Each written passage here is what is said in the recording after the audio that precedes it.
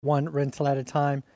And something I thought I should address is a real estate crash. If you've been watching my channel for any length of time, you know I see a real estate slowdown, not a crash. It has been a consistent theme on this channel for the last 6 months or so. However, the CDC just came out and surprised us with a new eviction moratorium. I've had several discussions with attorneys on this topic. I'm about to talk with Dion from Dion Talk and Matt, the lumberjack landlord. So I thought I should approach this topic first with you and let you know my thoughts now that we've been surprised with this second or new or extended CDC eviction moratorium. So instead of just giving you my answer, I sort of want to walk you through my logic. You know, I've been in the real estate business for 20 years. I've seen the crash up close and personal. Frankly, I was able to reposition myself before the last crash into apartments out of houses. I've since done the same thing, moved out of apartments into houses. So first and foremost, is there going to be a crash? So what really happened? And as always, as an economist, something you learn quickly is it often boils down to supply and demand. So let's look at supply. Let's look at supply first. Okay. So there's a new CDC eviction moratorium. There's foreclosure or forbearances. Has anything really changed on the supply side? The other thing you need to realize, at least for the most part in the residential real estate market, is most of the supply comes from owner occupants. And if you don't know, owner occupants have a mortgage. They're not renting. So this CDC eviction moratorium has zero impact on owners. If they want to move, if they change jobs, if they've done something, nothing in this order changes that supply picture. Now for landlords. Some landlords are truly hurting.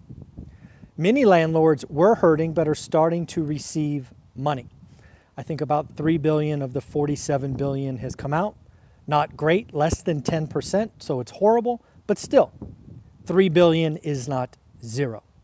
And I'm going to assume that every day more landlords are being made, if not whole, they're being made partially whole. However, it is not lost on me, and I'm already seeing it in my market that I look at every day. There are more supply of small multifamilies coming on the market. I've seen in the last 3 days some more duplexes, quads coming on the market. I would say they're at very high prices, though. They're not these distressed, motivated sellers that we all think they should be. So on the supply side, I think it doesn't impact owner occupants. I think it's going to impact some landlords. Some landlords are going to be fed up. Some landlords are going to see this eviction moratorium and the threat of higher taxes and frankly want to sell.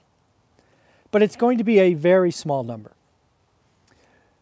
I don't know, what is it? Probably 5% of the real estate market is investment properties, maybe 7%. So if that goes from 7 to 8%, is that meaningful more supply? And the answer is no.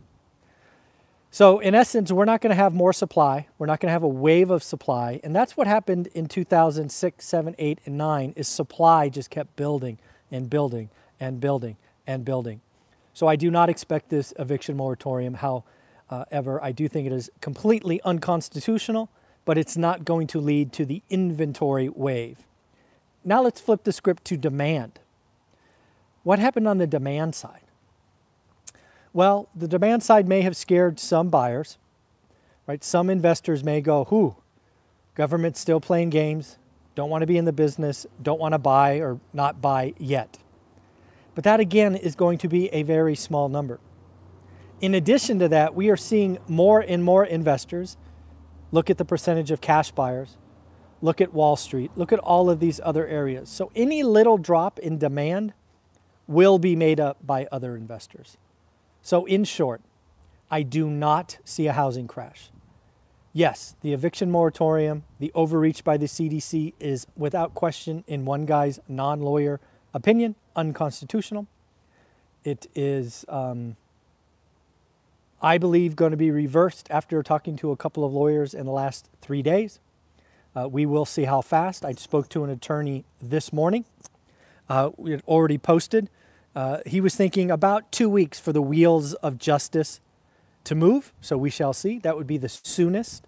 There's already been filings today, or actually yesterday, that we're reading about today. So this is happening.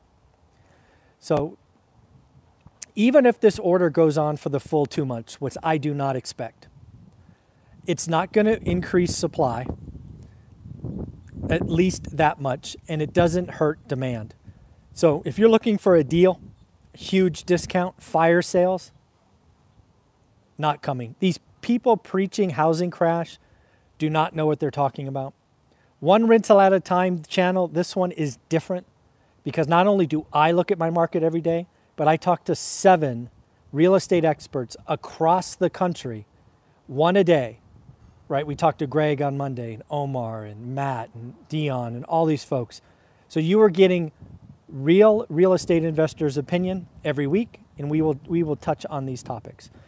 So if you're hoping for a crash, I'm sorry, it's not coming, at least not coming yet.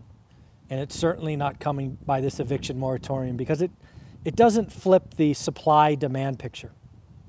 All right, everybody, take care of yourself. Have a wonderful day.